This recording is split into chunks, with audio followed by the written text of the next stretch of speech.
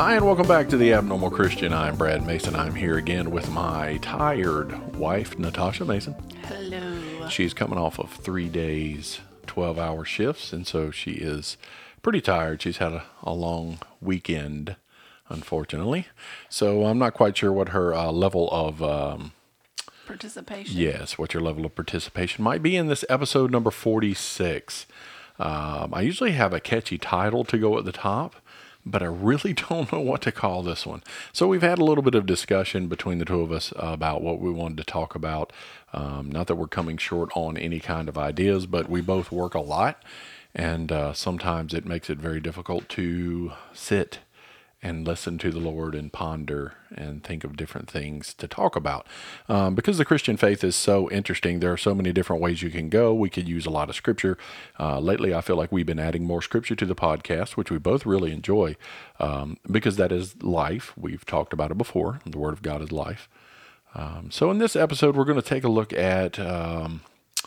I guess we're going to call it theological myths, maybe. We'll look at one. We'll look at one specific theological myth. And really the reason I say it's a theological myth, it really is based on where do we get our truth from. So I think that is a good place to start. So where do we base our truth of what we know from? About the Bible? That would be a good start. So it's the Word of God, right? So if you know anything about the podcast, we tend to talk about the Bible. So if you're on episode 46, you might want to go back to episode 1 and kind of start from the beginning. But yes, so we base all truth that we hold dear when it comes to theology and our viewpoint and God on the Scripture and the things that the Scripture says. So generally speaking, that should be the place that we draw our knowledge of the Lord. We should not really draw it from anywhere else. We're going to see there are different things. There's material, there's books, and there's tracts, and there's different things that people can give their, what do they call expository? They can give you their idea, they can give you their commentary, they can give you their thoughts. We do that a lot. We give our thoughts on what the Bible might mean or what it might say. But when it comes down to it at the end of the day, it really doesn't even matter what Brad and Natasha say. I encourage everyone who listens to the podcast to always thoroughly search the Scriptures. If we say something on here that sounds off or you don't agree with, find the Bible verse to hold your opinion up, to back you up. The Scripture says we're supposed to be ready to give an account. And when it says that, I really believe that it means an account about our salvation, an account about our God, account to others about our theology, everything that we can, we could have a conversation with someone about. We should really know what we believe. I had someone the other day, I was talking about an atheist and an agnostic.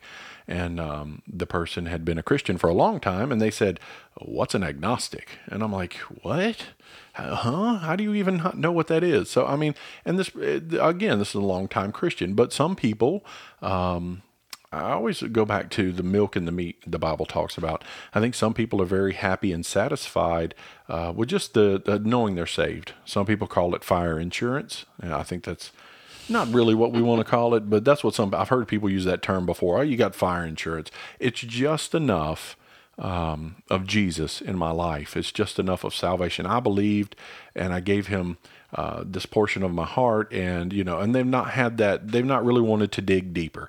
There has been a change made in some of these folks, but the desire to know more has just not really been there. And whether it's an intellectual thing, whether it is a spiritually deficit where the Holy Spirit's not pulling at their heart, not everyone has the same gifts. We know that. The Scripture speaks about that. There's eyes and ears and feet and tongue.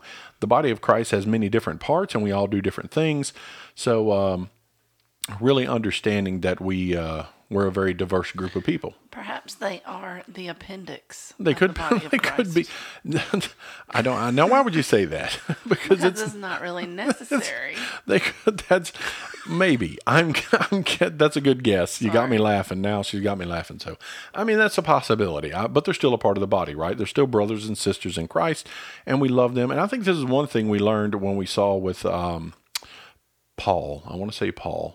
When he went his separate way. Remember, there was a splitting there.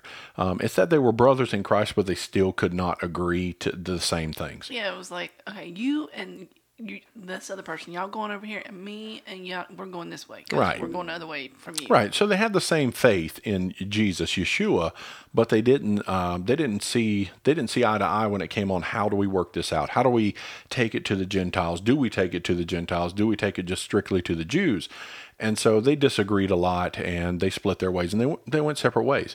And that's why we have different denominations in the world today, and we have different groups of people who are representing God, and that's why you have so many divisions of Christianity. If you're wondering what that's all about, folks, that's what that's about. That's about these people over here believe that, you can do one or two things, and these people over here believe you can do three or four, and they don't necessarily agree on the finite details, and so they split up. And the real truth of the matter generally lies within the place that they get their belief from. It's that where is this core fundamental value that I hold come from? If it doesn't come from Scripture, but it comes from personal opinion, then I'm not actually preaching the Word of God. I'm preaching my own pretext, my own opinion, right? Well, I think you have to be careful because a little seed that you're saying is, well, we're all brothers in Christ, but we believe different things. Oh, no, so no, that's no, different. no. So I think I would agree that someone can you could take that and expound twist and it, be right? like, You could take that and there's more than one way right. to God. You could twist that, take it and twist it, but it's the simple. It's our family all living in the same house. We all live in the same house, and we can all be in different rooms doing different things, but we're in the same house. We're doing different things, but we're in the same house. So Christianity works the same way. If we're born again through the shed blood of Jesus, that's the house. That's the body of Christ. We could all be in the body of Christ, and one could be doing missions, and one could be pastoring a church, and another could be a teacher, and another could be, there's different things that people could be doing. So you have to understand that the foundations and the roots of what we believe should always be consistent. This is what Christ said. He said, Father, may they be one in me as I am in you. So we're supposed to be one in that thought. We are honestly supposed to be one in our own doctrine. We're supposed to be one in the way we see things. But I think for the vast majority of Christians, though, if you sit down and have a conversation with them and probe them on why do you believe this way, a lot of it is going to come back to, well, that's how I grew up. That's how right. Exactly. So it is tradition, it's influence, it's a couple different things. See is, and the real question is where are they getting their truth from? So traditions, their preacher. Right. Well, what are traditions? Traditions are what dead people leave you to do, right? They're all dead. They've all done these things for years. Well, we've done it this way for years. That's just how we've done it. Who's done it? They're all dead. They're not doing it anymore. Why are you still doing it? So traditions tend to be what dead people leave behind. And this is what happens, and you mentioned preachers, and there's some of that too. I saw on Facebook today, one of the people that I tend to follow had made a comment about a famous TV preacher, won't name him, but he had made the comment that, touch not mine anointed, the scripture says, so good things are going to happen for you because the world's not going to mess with you. And I'm like, what? Somebody forgot to tell those disciples to touch not mine anointed because they were all crucified upside down, cut up and stoned and everything else. So, it's interpretation of the scripture too. That has something to do with it. Well, I agree that there's differing levels of pursuit in people's knowledge. Sure. Whereas, certain people, they read the Bible. Right. But you and I, we just had a conversation about, well, what does the Sabbath day's journey mean? Right. And you read stuff in the Bible, and you either read it out of context, or you don't necessarily know what it means. True. And so a lot of people just kind of gloss over maybe parts that they don't understand, or, well, my preacher. And then there's some people who just sit and the preacher tells them, and it's on a big screen, and that's the extent of their biblical Well, one of diving. the things that I think right now is really prevalent in our society, and if you've listened to, we have an episode called Reckless Not Reckless. You can go back and listen to that. But one of the things that's very prevalent prevalent. Prevalent in our church culture today is music. And we've talked about this in worship, the dangers of worship. Is music is such a huge influence in the Christian community right now. Everybody wants to have worship music. Everybody wants a worship service. Everybody wants to have an experience, Be right? entertained, yes. And so the problem is that a lot of people are taking that worship experience and those worship ideas, and they're taking the very songs of the words in the songs, and they're making that their theological knowledge. So it's not that I'm getting my beliefs from the scripture. It could be that I'm getting my belief from a song. It's that even though the song says reckless, and we know that's not the case. They're Christians, and they Right. wouldn't sing about anything that's not true. So one of my favorite, and I'm gonna call out one of my favorite groups. Loved them for years, the Orange County Supertones. I'm a huge fan. We got to see their last show. I love the Orange County Supertones. Love their message. I love what they stood for. I just loved what they did. I love their music. But this brings up a very interesting subject because I've heard this in songs before. It's not just the Supertones. I believe this singer Carmen had a song, a long, dramatic song about this. And so for the last couple months, we've been talking a little bit about it, and it's this idea that's really been bugging me because it's not theologically correct, but it sounds so great. We're going to write these great songs based on it. And I'm going to read you real quick, and I'm not a rapper. This just kind of goes with what they said. But this is the lyric that I want you to hear from one of my favorite groups. And it says, "But Christ in my place, in substitution, showed me his grace, propitiation. Heard the devil laughed, and he thought he had won. But then came the comeback in resurrection." And it's in the song, it's great, and it just wraps out all the way, and it's so much fun, and it's great. But it presents this idea to you that I want everybody to consider for a moment. Heard the devil laugh, and he thought he had won, but then came the comeback and the resurrection. Now, like I said, they're not the first ones to say this. Carmen had a song about, I can't even remember. It was this long, drawn-out thing where the devil's just, he thinks, he's cheering with the devils and his demons. Well, we went to a concert that had I'd never heard of them before, but they sang this song, and they actually sang it twice. Right. About the devil. Yes, and demons, yes. Dancing around at the feet of Jesus at the cross, and they thought they was one. Right, and so it really lends. So this idea, and here is what we're really talking about. And I told you we're going to take on one tradition, just this one specifically. And so it's the idea that the devil thought that he had defeated Christ. And this idea seems to be pervasive in the church, that the devil somehow thought that when Jesus was crucified and dead, that it was over with, that he had won, right? Yeah. Him, the demons, they were chuckling and they were sitting around and they were having a good old time. And then, on the third day, the ground shakes and he comes up and he's coming back. Right. No, we didn't really win. Right. Oh, no, I didn't see that coming. Oh, no. So, we really got to look into this because I really said, I just don't see that. You don't see that in the scripture. There's no verse, there's no scripture anywhere that says the devil ever thought that he had won. It never says that he ever was upset or angry because Christ rose from the grave. It never says that he celebrated that he was crucified. So what was he actually doing around this time? So here's exactly what was going on. I'm sure he wasn't somewhere just chilling. So let's go all the way back to Genesis, right? We go back to the Garden of Eden. We go back to Adam and Eve. We go back to the devil tempting Adam and Eve. What was the purpose of him tempting Adam and Eve? What was the purpose of him trying to get them to sin?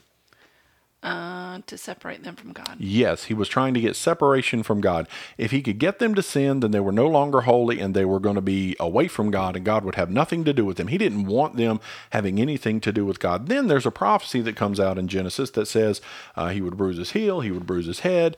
So there's a prophecy that your seed's going to bruise his head and he's going to bruise his heel. And the devil is aware of this. Now, he is an angelic being who was created before the world was made. He's with God in heaven and he's there. And the scripture says that Christ was in the bosom of God, but he was seen as the Lamb slain from the foundation of the world. He was the Lamb of God slain from the foundation of the world. The scripture also say he's the Word made manifest in the flesh. He is Torah. Jesus himself was Torah. He was the answer to this sin problem that was going to happen.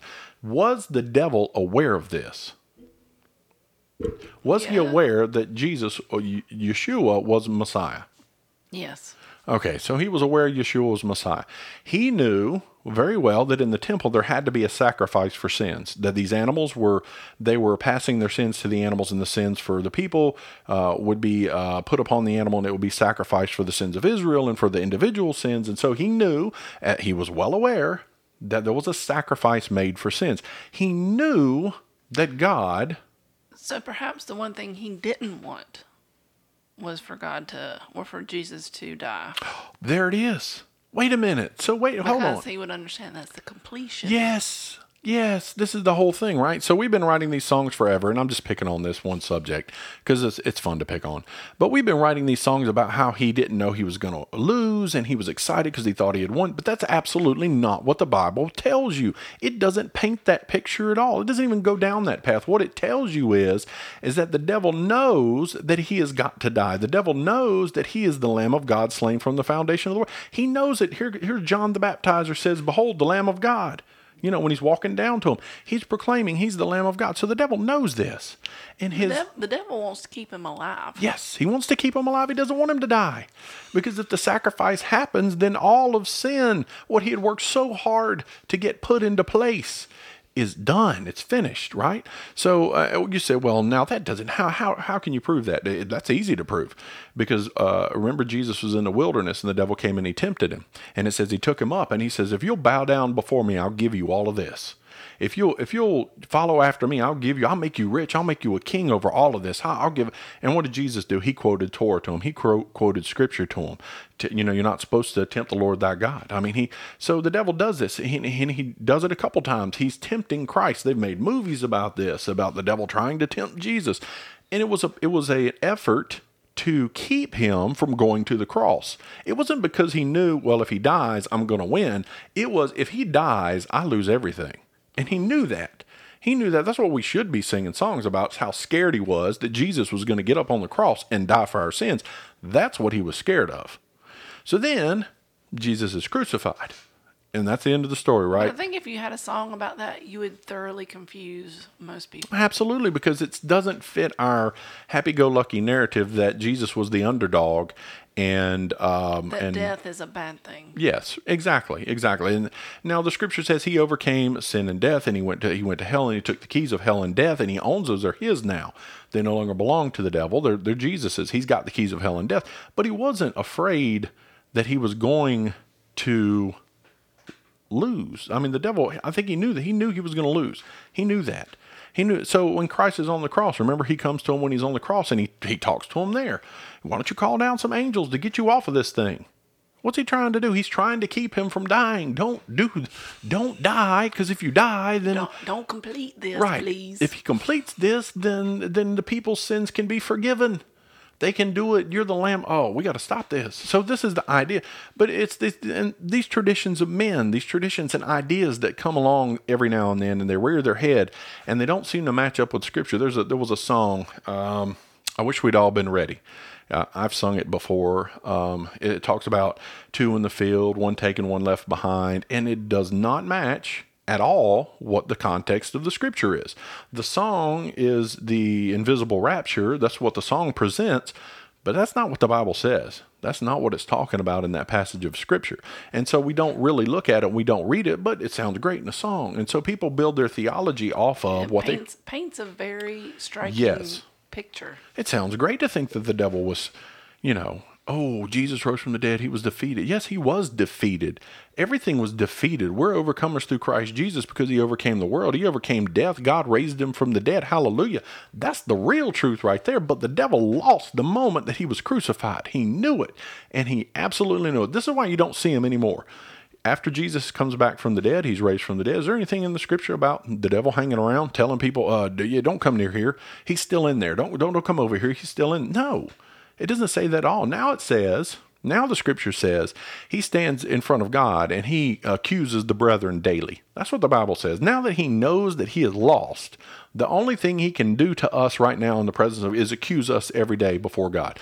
Oh, did you see what they did? You see what they did over there? I saw what they did. You see what he did? Oh, look at them. Look at them.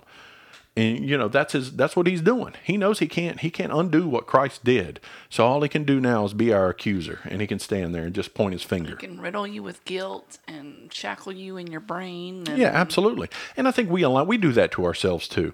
One of the things I remember when I was growing up, I used to hear just kind of the church denomination that I was in at the time. Everything was the devil's fault. Everything. Right. It didn't matter if it Not was today, Satan. right. If it was raining, it was sunny. If it was snowing, it didn't matter. If the grass was too tall, whatever it was the devil's fault. If I tripped and fell, well, that was the devil. That's the devil tripping me up. They're the natural. Don't get me wrong, ladies and gentlemen. I'll say that. Don't get me wrong. There are things that the devil does, but he is not omniscient. He is not omnipresent. He is not omnipotent. He can't be everywhere. He can't see everything. And he doesn't have all the power. He doesn't. He's very limited. That's why he has his minions and all these other things. So you're saying that most of the bad things that happen to us are whose fault? Primarily, I'm going to say ours. I've got children. We've got children together, and I often pick that whenever they do something and they trip and fall, or I say, well, you're honest Mason, because I'm a very clumsy person, and I've broken plenty of things in my life by just half paying attention. And anyway, but it's not some supernatural force that's doing these things. It's my inability to function sometimes.